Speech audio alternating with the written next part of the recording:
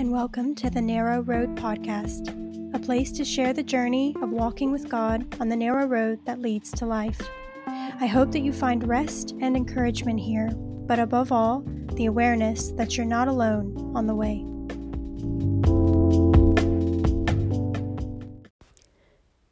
Hello everyone, and welcome back to the Narrow Road Podcast. I'm your host, Rachel Bowyer, and it is my pleasure to be back with you for another episode. Today, we are continuing right along in the life of Jesus. Yesterday, we read Luke chapter 13, and today we will be reading Luke chapter 14. We're going right along on his life. Yesterday, we ended with a podcast that I loved the title I came up with, okay? It was Go Tell That Fox, because that was the last story in Luke chapter 13 that we would be coming off of to begin Luke chapter 14, obviously. And that was the story where Jesus was spending some time with some Pharisees. They came over to him and were basically like, hey, get out of here. Herod, the Roman leader of the time, is looking for you and he wants to kill you. And Jesus said to them, go and tell that fox, as in that sly, cowardly man, that I'm casting out demons, I'm performing healings, and on the third day I'll reach my goal. Nevertheless, I am not going to be killed outside of Jerusalem, so whatever you think he's capable of doing, he's not. Go ahead and tell him I will be here until I'm ready not to be, thanks. And I love that story. I love Jesus. I love his sass. I love his confidence. I love his boldness, his unapologetic might. He's God. That's what he is. He is God. He is a B-O-S-S, capital B-O-S-S. He is a boss. He is unapologetically himself. And we are continuing to see over and over and over again where Jesus chooses not to be politically correct, not to fit into the culture, not to bow down to the leaders, the methods, the social, the social structures and identity of the day. He was God. He was here to change the world, set the record straight, set the captives free. And absolutely no one was going to push him around, make him do something different, speed up or slow down his process, change him in any way, thwart him in any way. Those 3 years were God's time, and nobody had power over that. And I am so deeply impressed. I mean, Jesus, I think I've spent so many years just like wrapped in his loving arms and just looking at him as this like loving, kind being, this deeply compassionate, loving, wants to bear your burden, wants to wipe your tears, wants to rid you of your worries and fears. And he is that, but he is this absolute warrior. And I think that's the thing that drives me nuts when you see so many people disappointed, being like, hey, I thought that you were going to come set us free from Rome. Hey, I thought we were going to get a warrior king. I thought the Messiah was going to be a general. And here you are, only have the clothes on your back. You're going around, you're hugging people, you're talking to kids, you're healing the sick. Like, this isn't giving me warrior vibes. And yet, when you actually watch both the way he deals with the demonic, but I would argue, even more importantly, the way he deals with the religious spirit, the way he deals with the political officials, the way he deals with the legal officials, the way he deals with the religious officials, that is war. He is making war on these people for their good as much as for ours. He was a warrior, and the fact that that is lost on the people, the fact that that is missed, the fact that they are only looking at Rome as their oppressor and not at these lawyers, not at these religious officials, not at these varying groups of elites in and amongst them, that they don't understand who the real enemy is, and that Jesus is actively making war on them. It drives me insane, but then I've always come back every time. Would I have seen it that way? Would I have seen it that way? But he was a warrior king. He was a capital boss. He took so many risks. And he unapologetically did it because he had complete and total faith in his Father that he wouldn't die until his time was up. And he would know when his time was up. So he could play with a little bit of fire because it wasn't time. So I just want to add that little caveat because I am just, every time I read these stories, he just blows me away. Not because he isn't being kind, cuddly, compassionate Jesus that I have really loved learning about the last 5-6 years, but it's because he's that and, he's lion and lamb. He isn't exclusively lamb and he isn't exclusively lion, but you can't separate the two. He's both. He's both. And I'm just deeply, deeply in awe and respect for the masculine heart of God, the power of Jesus on display through his words as much through his actions.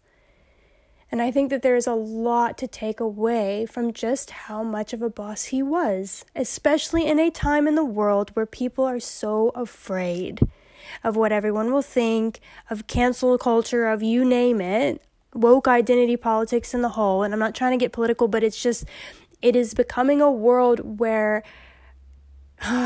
it would be, it's harder and harder. It's getting harder and harder and harder to stand up and speak the truth. And I think perhaps that's just why it's so incredibly refreshing to hear that Jesus did it 2022 years before its time.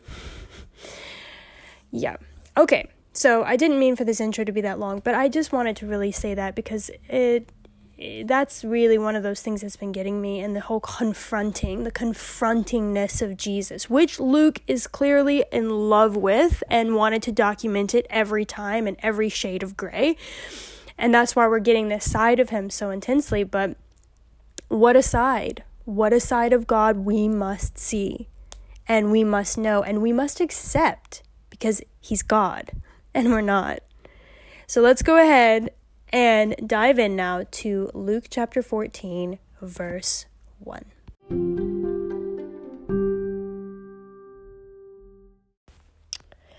Okay, and as usual, I am reading out of the Amplified Bible, starting in verse 1. It happened one Sabbath, when he went for a meal at the house of one of the ruling Pharisees, that they were watching him closely and carefully, hoping to entrap him. And there in front of him was a man who had dropsy, or extreme swelling. And Jesus asked the lawyers and the Pharisees, "Is it lawful to heal on the Sabbath or not?" But they kept silent. Then he took hold of the man and healed him and sent him on his way. Then he said to them, "Which one of you, having a son or an ox that falls into a well, will not immediately pull him out on the Sabbath day?" And they were unable to reply to this. Now Jesus began telling a parable to the invited guests, when he noticed how they had been selecting the places of honor at the table, saying to them, "When you're invited by someone to a wedding feast, do not sit down to eat at the place of honor, since a more distinguished person than you may have been invited by the host. And he who invited both of you will come and say to you, 'Give this man your place,' and then in disgrace you proceed to take the last place. But when you are invited, go and sit down to eat at the last place, so that when your host comes, he will say to you, 'Friend, move up higher,' and then you will be honored in the presence of all who are at the table with you. For everyone who exalts himself will be humbled before others, and he who habitually humbles himself and keeps a realistic self-view will be exalted." Jesus also went on to say to the one who had invited him, "When you give a luncheon or a dinner, do not invite your friends or your brothers or your relatives or wealthy neighbors. Otherwise, they may also invite you in return, and that will be your repayment. But when you give a banquet or a reception, invite the poor, the disabled, the lame, and the blind. And you will be blessed, because they cannot repay you, for you will be repaid at the resurrection of the righteous." When one of those who were reclining at the table with him heard this, he said to him, "Blessed is he who will eat bread in the kingdom of God." But Jesus said to him, A man was giving a big dinner, and he invited many guests. And at the dinner hour, he sent his servants to tell those who had been invited, "Come, because everything is ready now." But they all alike began to make excuses. The first one said to him, "I have purchased a piece of land, and I have to go out and see it. Please consider me excused." Another one said, "I have purchased 5 yoke of oxen, and I am going to try them out. Please consider me excused." And another said, "I have recently married a wife, and for that reason I am unable to come." So the servant came back and reported this to his master. Then his master, the head of the household, became angry at the rejections of his invitation, and said to his servant, "Go out quickly into the streets and the lanes of the city, and bring in here the poor and the disabled and the blind and the lame." And the servant, after returning, said, "Sir, what you commanded has been done, and there is still room." Then the master told the servant, "Go out into the highways and along the hedges, and compel them to come in, so that my house may be filled with guests. For I tell you, not one of those who were invited and declined will taste my dinner." Now large crowds were going along with Jesus, and he turned and said to them, "If anyone comes to me and does not hate his own father and mother, and wife and children, and brothers and sisters, yes, and even his own life, in the sense of indifference to or relative disregard for them in comparison with his attitude toward God, then he cannot be my disciple.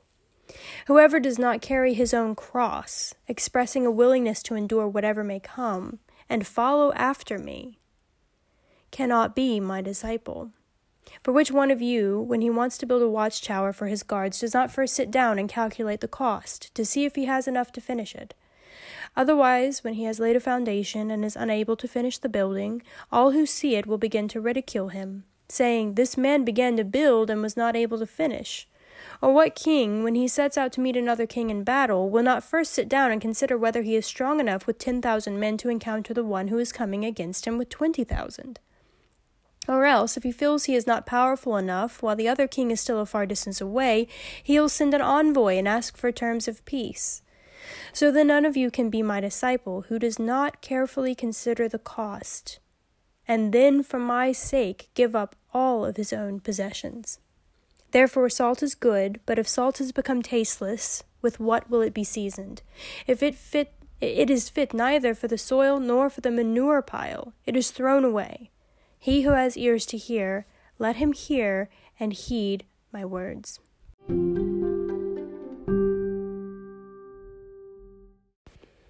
Alright, so right away we see Jesus back at a Pharisee's house, healing on the Sabbath. I mean, he keeps doing this. And they keep getting mad, as if, will they ever just, decide to drop it? You know what I mean? He's proved that they don't actually have an argument to stand on for why he can't heal on the Sabbath, and he's proved this repeatedly. But I guess maybe that part of him hasn't spread wildly enough, or perhaps they're still just trying to build up their mountain of evidence against him. Whatever the case may be, he heals this man of dropsy, which is a form of extreme swelling.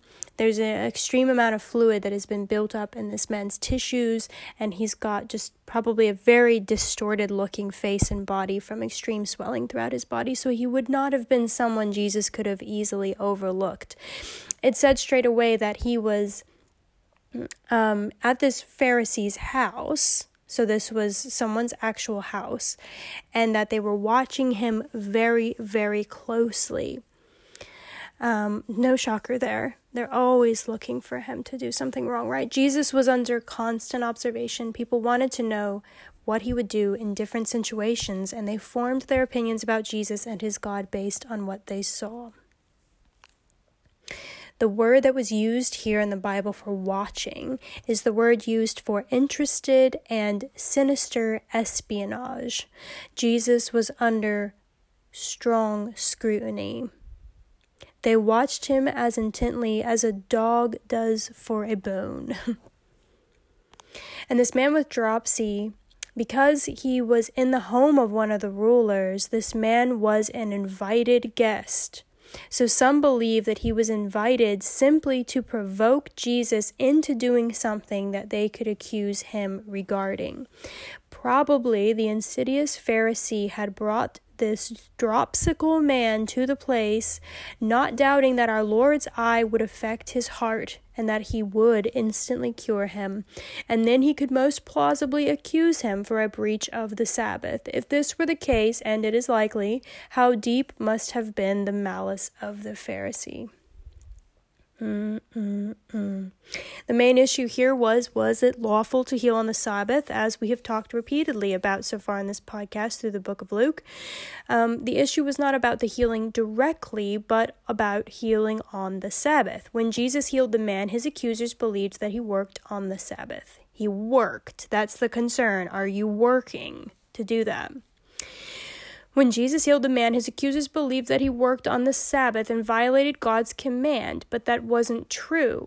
With this question, Jesus reminded them that there was no command against healing on the Sabbath. Because remember, he looked at them and he said, "Is it lawful to heal on the Sabbath?" And they just kind of sat there quietly. Jesus never broke the commandments of God, but he often offended man's traditions that surrounded and extended the commandments of God.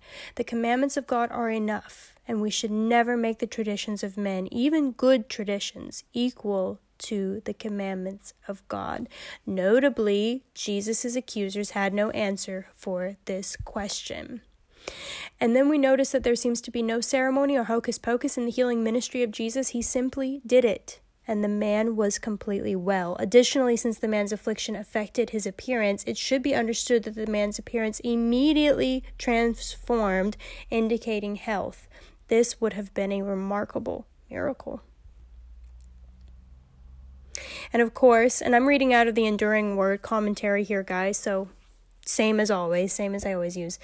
Then, of course, Jesus counters their argument with, hey, if you had a son, or if you had a donkey, or you had anyone fall into a pit, would you not pull them out immediately on the Sabbath? Of course, this is very simple logic. Jesus' logic was simple and impossible to dispute. If it was allowed to help animals on the Sabbath, how much more was it right to heal people who are made in God's image? And he's used these arguments multiple times, we have seen. He doesn't really deviate because sometimes simple is best. One reason they could not answer was that in using this analogy, Jesus appealed to something good in his accusers. He's saying, you aren't brutal and cruel men. You would help your animals in need. Now extend that same common sense kindness to needy people. Then he also took a sort of look around the room and was noticing that people were choosing to try to sit in the best places in the house for the meal that was about to happen. And he used it as an opportunity to teach a parable. At the home of the Pharisee, Jesus notices how people strategically place themselves so as to be in the best places, that is, in the places of most honor. In Jesus' day, the seating arrangement at a dinner showed a definite order of prestige or honor. The most honored person sat in a particular seat, the next most honored person in another place, and so on down the line. Jesus said, when you're invited by anyone to a wedding feast, do not sit down in the best place, lest one more honorable than you be invited to come. And he who invited you will have to come to you and say, hey, give place to this man, and then you will begin with shame to take the lowest place. So a wedding party was the most important social occasion in Jewish life at that time. The seating arrangement at the table indicated one's standing in the community. If one takes the most honored place for himself, he may be asked to be removed if the host would rather have someone else sit there.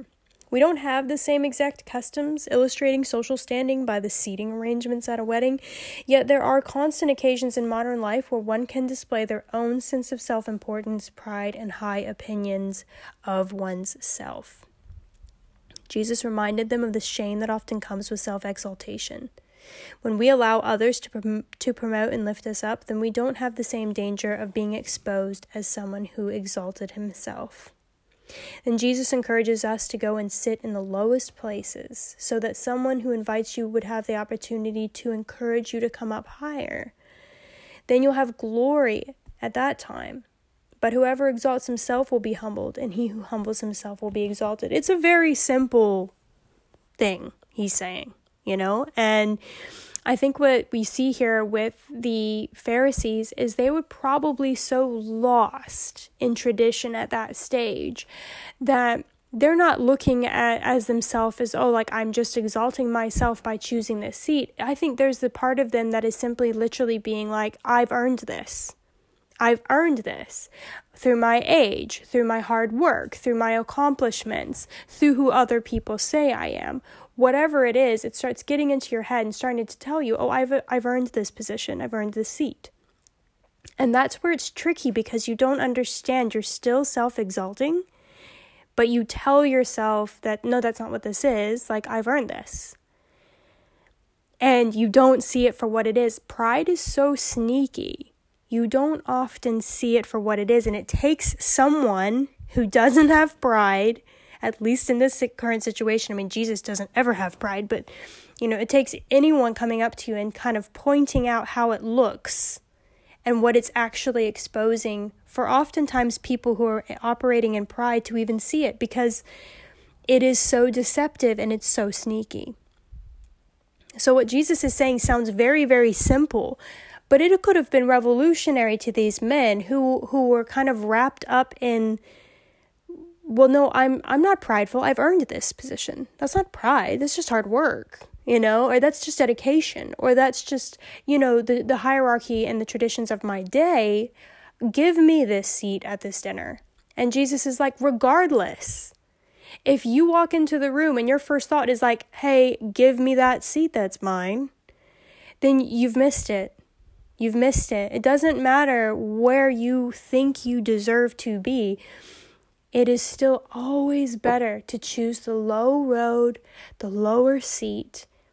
And if it be the will of the host or anyone in that environment, let someone else say, hey, what are you doing over here? No. Let me bring you where you belong. It's all about a heart posture. It's super sneaky. And it can sneak up on any and all of us. The commentator says we should joyfully embrace the lower place. We aren't filled with such a high opinion of ourselves that we think we don't belong there. If the master of the feast were to raise us to a more prominent place, then it would be all the more satisfying. Especially in Christian service, there is something wonderful about knowing that God has raised you up instead of you raising yourself up to prominence of some sort. Amen. When we seek to take honor to ourselves, we will always be humbled. If not on earth, then for all of eternity. The promise of exaltation for the humble and humiliation for the proud is one ultimately fulfilled in eternity. So go the low road now. Right? Go the low road now. Then Jesus goes into a story about, hey, when you're going to give a supper, a reception of any kind, don't ask your friends, your brothers, your relatives, your rich neighbors. Don't invite them lest they also invite you back, and then you're basically repaid. You did them a solid, and then they're going to feel obligated to do you a solid. You extended them an invite. They're going to invite you to something fancy they do later, and there you go. You got your repayment. But when you're having a feast, invite the poor, the maimed, the lame, the blind, and you will be blessed because they cannot repay you, for you shall be repaid at the resurrection of the just. Jesus spoke this specifically to the man who invited him. Jesus saw that his host chose his guests from a sense of exclusion and pride, lacking love for others. Jesus told him to not only ask those who could repay something to the host. Do not ask is more properly, do not habitually ask.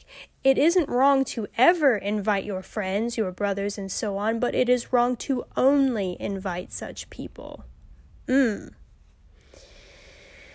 Lest they also invite you back and you be repaid. It is wrong to only associate with people who can advance us or give something to us. It is easy for us to limit our friends to a few comfortable, easy people instead of reaching out to others.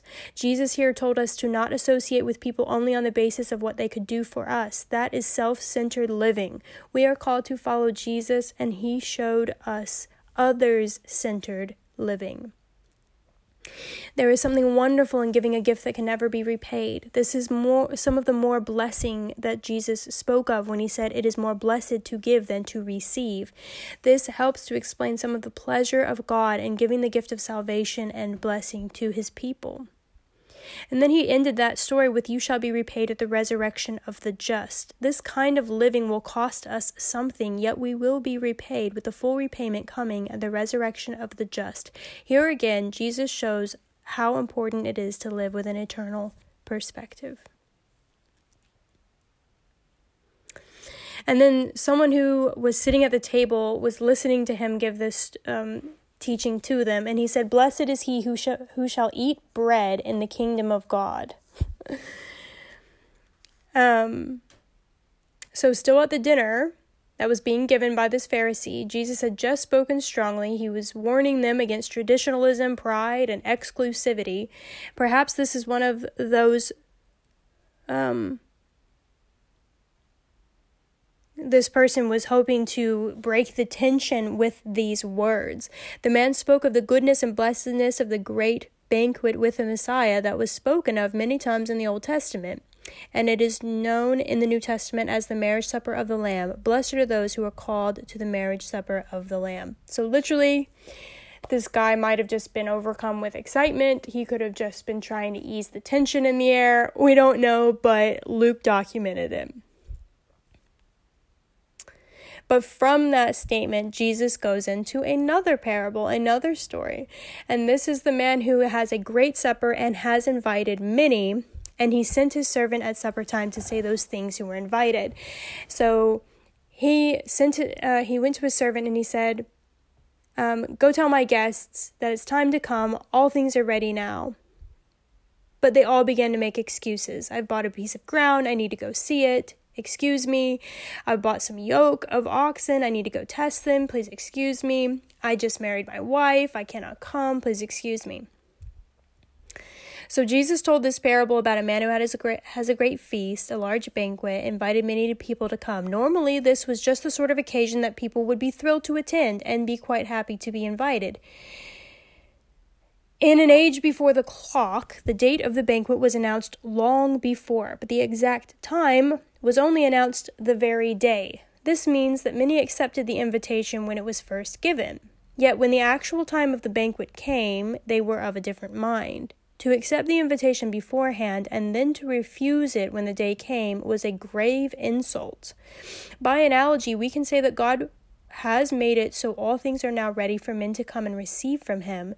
We come to God and find that he has been ready for us. Central to this parable are the excuses that were offered. The excuses are different, but really are all the same. Excuses are made. They are fashioned for convenience and are clung to in desperation. Hope doesn't begin until excuses end. Excuses are curses, and when you have no excuses left, there will be hope for you, says Spurgeon. The excuses begin to explain why such a wonderful invitation was rejected. This answers an important question asked by many. If Christianity is so true and so good, why don't more embrace it? Why don't more accept the invitation? The first two excuses had to do with material things and were foolish excuses. Only a fool first buys a piece of land and then goes to check it. Only a fool buys 10 oxen and is only interested in testing them after the purchase. When we buy something new, we are almost always preoccupied by it. Preoccupation with material things and experiences is a common excuse for not following Jesus. The third excuse had to do with a man who put his family before everything. Sorry, I have a wife now. The best thing we can show to our family is that they are not first in our lives, but that Jesus Christ is. These excuse makers condemned themselves. Their excuses were only a thin veil hiding the fact that they did not want to come. The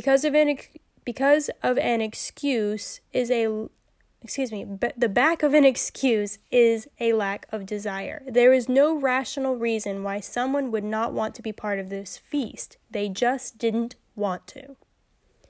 In saying, "I cannot come," the man intended, as it were, to dismiss the matter. He wished to be understood as having made up his mind, and he was no longer open to argument. He did not parley. He did not talk. He just said offhand, "I want no more persuading. I cannot come," and that settles it. So the servant obviously comes in the story that Jesus is giving them. He's saying, "Hey, this is the report." The master of the house became very angry. He tells his servants, "All right then, go out into the streets quickly. Bring in here the poor, the maimed, the lame, the blind." And the servant goes, "Okay, master, I've done just as you've said, and there's still room at this banquet." So the master said to the servant, "Go out into the highways and hedges and compel them to come in, that my house may be filled. For I say to you that none of those men who were invited shall taste my supper." So when the master of the feast must have been surprised at the response that people were not coming, he was certainly angry. It was strange and offensive that so many made excuses when given such a wonderful invitation. So that's kind of what's clearly prompting the story from Jesus, was that man's comment of, "Blessed is he who eats bread in the kingdom of God." And he's like, "Yeah, okay, about that. You say you're so blessed, but hey, think about how many don't actually want to eat in this kingdom. You know, we can espouse these things about like, oh, we're so blessed, but how many people really, really, really are in the kingdom and want to be here?" And I think that that's what's prompted this story to come out of Jesus's mouth. So if those first invited to the feast refused, there would still be a feast, the master had decided, because he would not prepare a banquet in vain. We see that Jesus responded to the man's exclamation, "Blessed is he who shall eat bread in the kingdom," by asking, "You admire the messianic banquet, yet are you ready to receive the invitation to come? Will you make excuses?" This is an especially relevant question when one considers the sort of people who will also be at the feast: redeemed sinners, the maimed, and the lame, and the blind. The master of the feast was determined that some would enjoy what he had prepared. If those originally invited made excuses, the master commanded his servant to use all persuasion to fill the feast. Jesus said "compel" to indicate God's great desire to fill his house, and because these wanderers and outcasts needed to be convinced that they were welcomed and compelled by love. So if we are to have many sinners saved, we must go out of our own quiet haunts and go forth into frequented places. We must preach in the street or at the marketplace or on the village green, said Spurgeon. Tragically, Augustine and others used the phrase "compel them to come in" as a justification to coerce people into Christianity, sometimes using persecution and torture. It was taken as a command to coerce people into the Christian faith. It was used as a defense of the Inquisition, the thumbscrew, the rack, the threat of death and imprisonment, the campaigns against heretics, and all those things which are the shame of Christianity.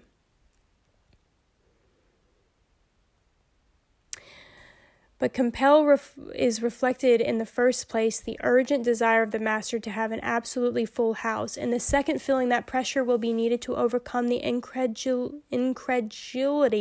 of country people as to the invitation to them being meant seriously. They would be apt to laugh in the servant's face. And I think that that's really important, because they're pointing out that one sentence, "compel them to come into my house, go everywhere and compel them," was so used to brutalize people. It was so misappropriated and misunderstood, when you can understand that what the servant of the house was saying was, go out to the people of the countryside. He said, go to the highways and the hedges. These are way out. And tell them to come to this great feast.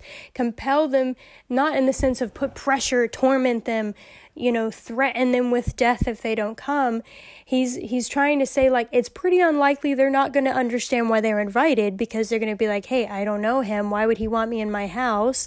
I'm just a poor farmer, or whatever their logic might be. It would just be silly. Like, you can't be serious. Why would he want me to come there? And you compel them by showing them their worth, their love. He genuinely wants you to come. Please don't think that this is just, I'm just pulling your leg here. but that it was not meant to be used for something like the Spanish Inquisition. That's not what he was meaning it by. Okay, so let's take a break there. We're nearly now at the end of the chapter, just the teensiest amount to go.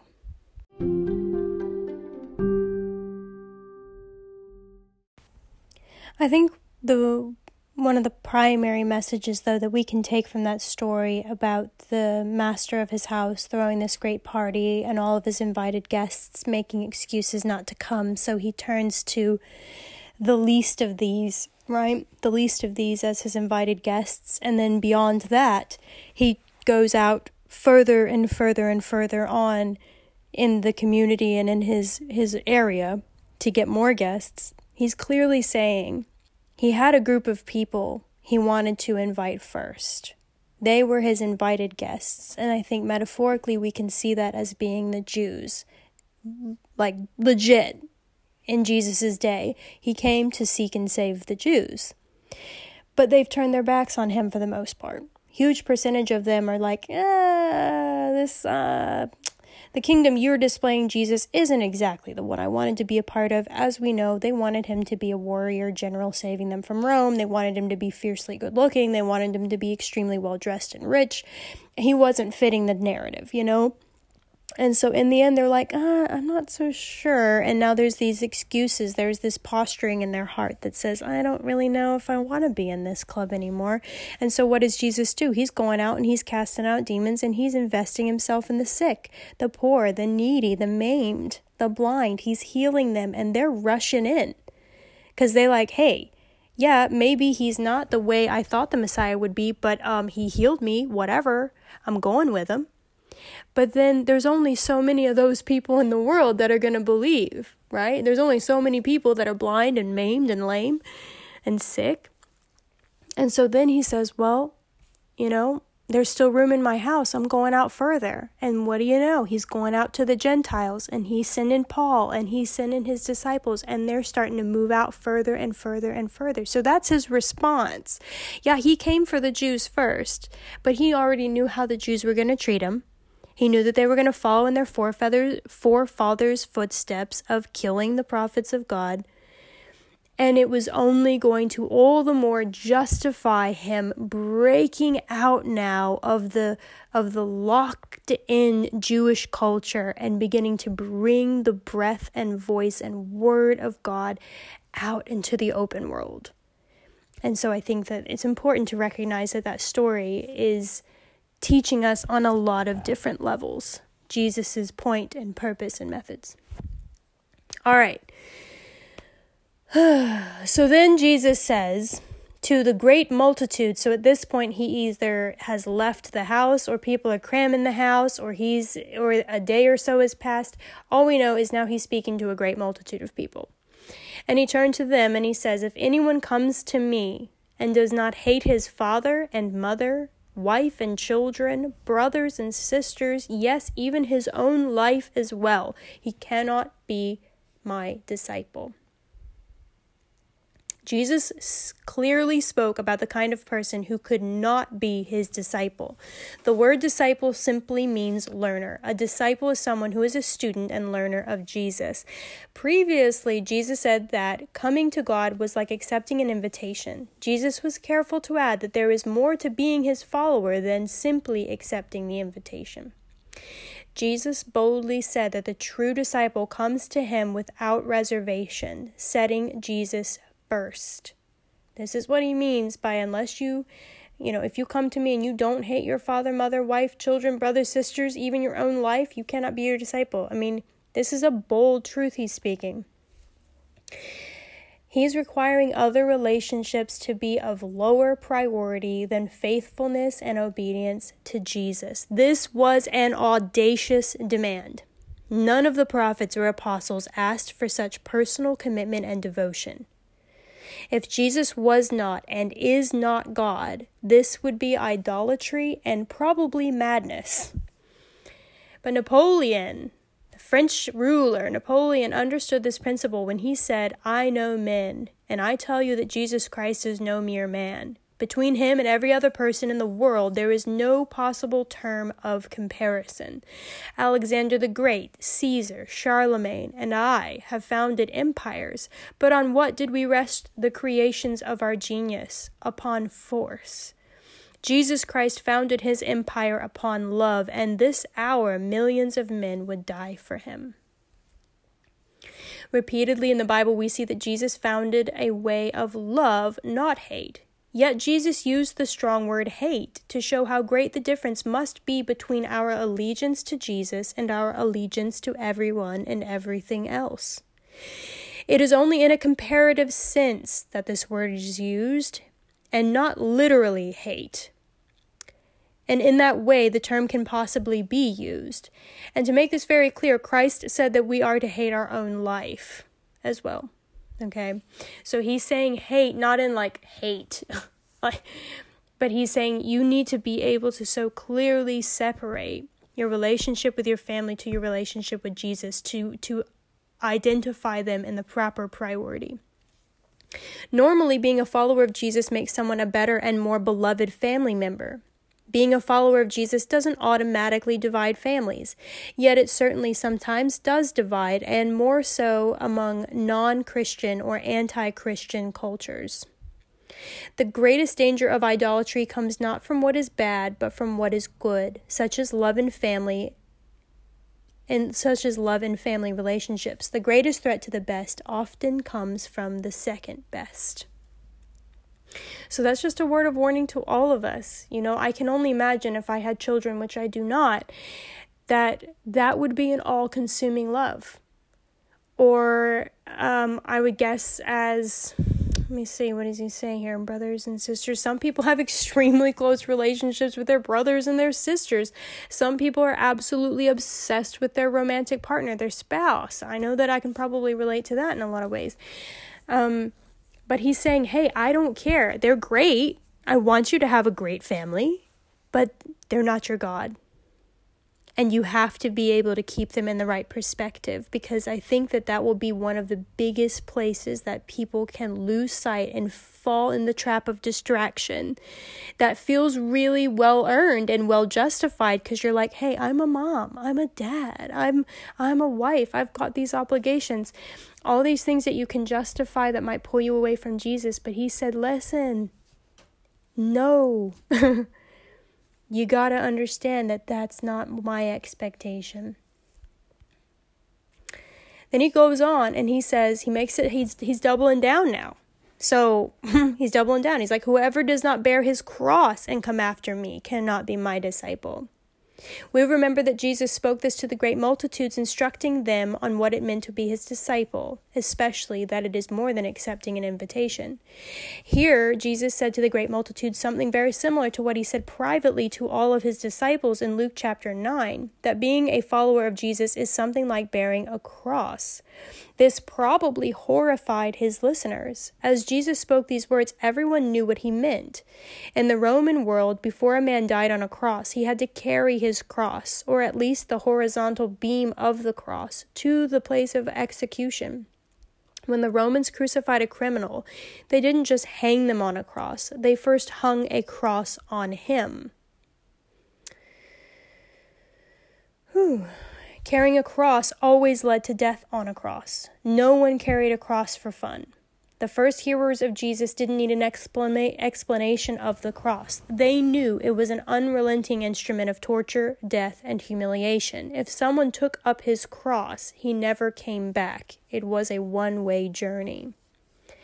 Jesus chose this phrasing instead of saying the cross or a cross when he said his cross. Must take up his cross. The idea is that there is a cross suited to each individual, and the one person's experience of the cross may not look just like another person's experience of the cross. The general idea that these words of Jesus about bearing the cross refer to passive submission to all kinds of afflictions like disappointments, pain, sickness, and grief that come upon a man is totally wrong. Only a person who, for the sake of his service, surrenders all self-seeking and abandons all striving after his own interests can be my disciple, is what Jesus meant. And then he says, and come after me. Jesus made it clear that the only one who bore his own cross would follow the life and pattern of Jesus. Jesus here recognized that he would bear his own cross and that he would go before us. This is following Jesus at its simplest. He carried a cross, so his followers carry one as well. He walked to his self-death, so must those who follow him. When Jesus said this, he was on the road to Jerusalem. He knew that he was on the way to the cross, and the crowds were with him. The crowds who were with him thought that he was on his way to an empire. And then he ends it with, you cannot be my disciple unless this is to be done. Jesus made it clear that only cross bearers can be his disciples. Therefore, we sometimes may understand the demands of Jesus when we present. Therefore, we sometimes may understate the demands of Jesus when we present the gospel. We can give them the impression that coming to Jesus is only to believe some facts instead of yielding their life. It is possible to be a follower of Jesus without being a disciple, to be a camp follower without being a soldier. And that is the thing. As we get to the near end of this chapter, you just see that Jesus is turning up the heat. He's turning up the heat. We already had that one chapter that was called The Cold Hard Truth, where Jesus was talking to his disciples, where he was saying privately just to his disciples what he is now saying publicly to the multitudes of count the cost. It is no small thing to be a disciple of Jesus. And just as the author of this commentation said, therefore sometimes we may understate the demands of Jesus when we present the gospel. That's like the understatement of all of time. We may sometimes understate the demands of Jesus when we present the gospel. I would say pretty much all the time I've heard the gospel preached, there is an understating of what Jesus expects. There is a massive cost to count to walk with him. And I don't think that is fully expressed in most pulpits today. I think that we are sold a very different version of the gospel that we end up reading for ourselves after we have made the commitment. And I think that it is very important that we understand Jesus's words and how serious walking with him is and the level of the commitment that it requires in order to endure to the end. Because he says, those who endure to the end shall be saved. There's a reason why he uses the word endure.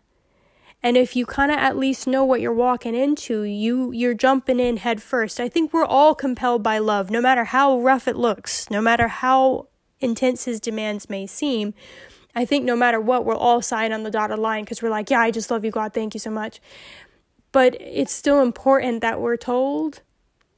We are actually told of the cost to follow him. I could do a whole, literally, I could do innumerable podcasts on that, to be honest.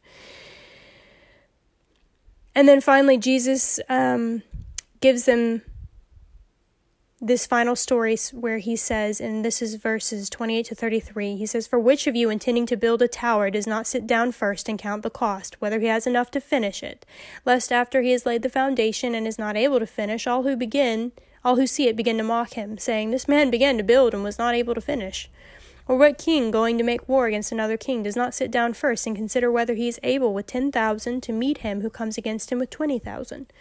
Or else, while the other is still a great way off, he sends a delegation and asks for conditions of peace. So likewise, whoever of you does not forsake all that he has cannot be my disciple. So, first thing we can take away is sit down first and count the cost, Jesus said. In the parable of the tower, Jesus said, sit down and see if you can afford to follow me. Sit down and see if you can afford to refuse my demands. Jesus perhaps alluded to the idea that the work of his kingdom was like building and battle. Each of these are usually more costly than one thinks before beginning. We have a difficult challenge in understanding and communicating the gospel here. There are two extremes to avoid when it says at the end of the story, whichever of you does not forsake all that he has cannot be my disciple. We can never give people the impression that they have to clean up their lives before they come to Jesus. This is like washing up before you take a bath. Yet likewise, we can never give people the impression that Jesus won't want to clean up their lives with their cooperation after they come to him. It is important for every potential disciple, those of the great multitudes that followed and heard Jesus, to consider the cost of being a disciple of Jesus. Yet those who choose to reject and resist God should count that cost as well. What possible good can come from opposing God? It costs something to be the disciple of Jesus, but it costs more to reject him.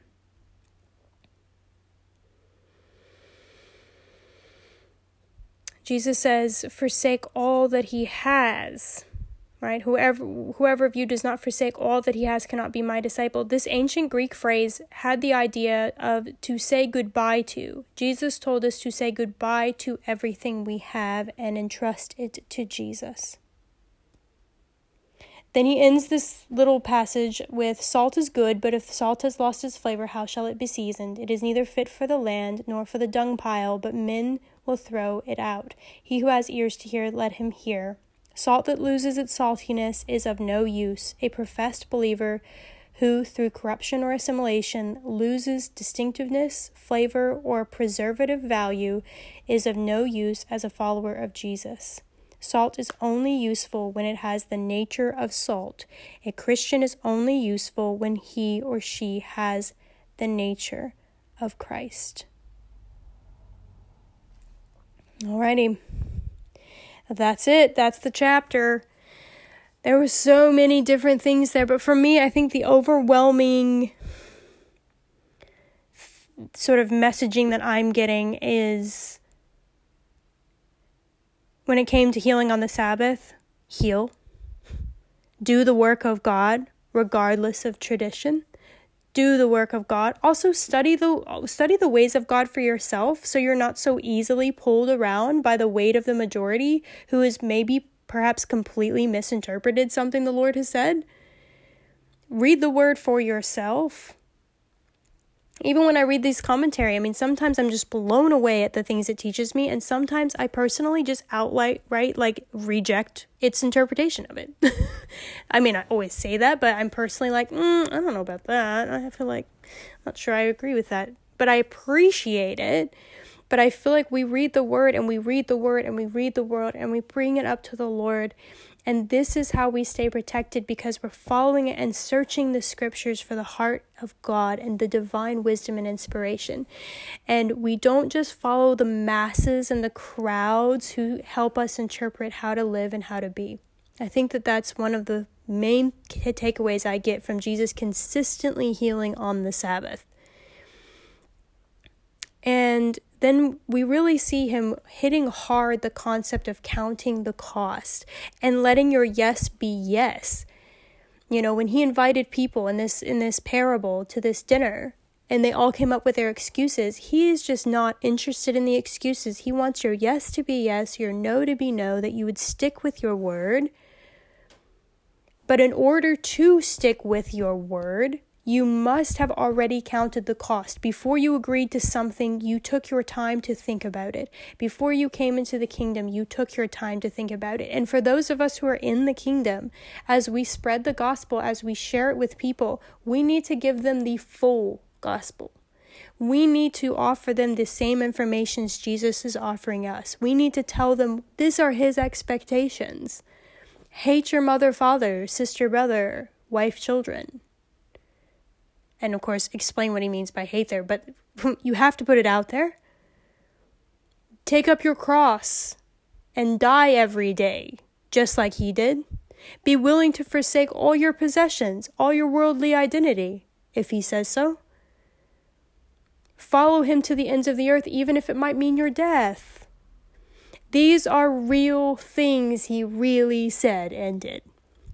And the full gospel includes our mentioning of all of that. these are our obligations. These are both our expectations by him and what's expected of us as we are preaching the gospel. It is not fair to only preach that Jesus is going to dry your every tear and bring you into heaven and take all your worries away, because that's just not the truth. It is a war. It is a battle. It is a construction site, walking with Jesus. It requires a hard hat. It's not for the faint of heart, and it's not for the people who, as he said, would put their hand to the plow and then look backwards. It's not made for people who are going to wish that they didn't choose this or who want to go back to their former life. Your yes is huge coming into the kingdom. The demands and expectations of it are very, very real. So are the rewards. But there is sacrifice, there is loss, there is difficulty. It isn't only rainbows and butterflies. And I feel like as Jesus gets closer and closer to his death, the more you're feeling this urgency in his heart and mind to share this truth with anyone who will listen now. Yeah, great episode, great chapter. I love Jesus. He's the absolute best. He's incredible. He tells us the truth, no matter how we feel about it. But we're better for it. We're better for knowing all the truth. Straight up, no chaser. Thank you for listening to this episode of the Narrow Road Podcast.